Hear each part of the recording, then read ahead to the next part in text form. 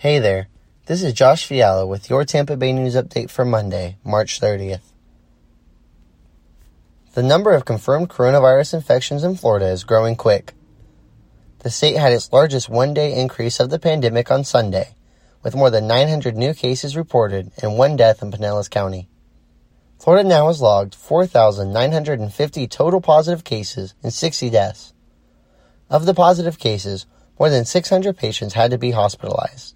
The latest restrictions from Florida's government to curb the virus's spread is directed at boaters. Effective immediately, all boats must stay at least 50 feet apart while on the water and may not have more than 10 people on board. There was drama in Florida's capital on Saturday. A reporter that represents the Tampa Bay Times and Miami Herald in Tallahassee was denied access to a press conference for Governor Ron DeSantis.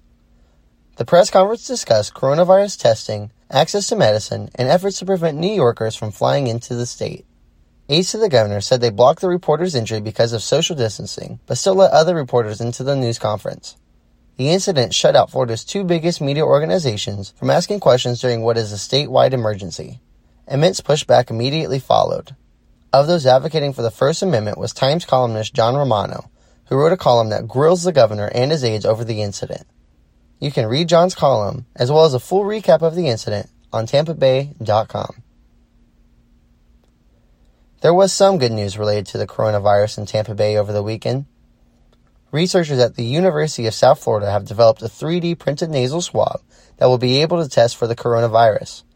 The development comes at a time where there is a national shortage for testing abilities. Also, the city of Tampa announced over the weekend that it is establishing a tent city that will allow up to 100 homeless people to shelter in place. The homeless are considered at high risk for the coronavirus, in part because they often have poor health. The camp will be open for 30 days and will ensure its inhabitants' safety from the virus. For these stories and more, including how big sports cancellations cost Tampa Bay more than $360 million, pick up a copy of the Tampa Bay Times or visit tampabay.com.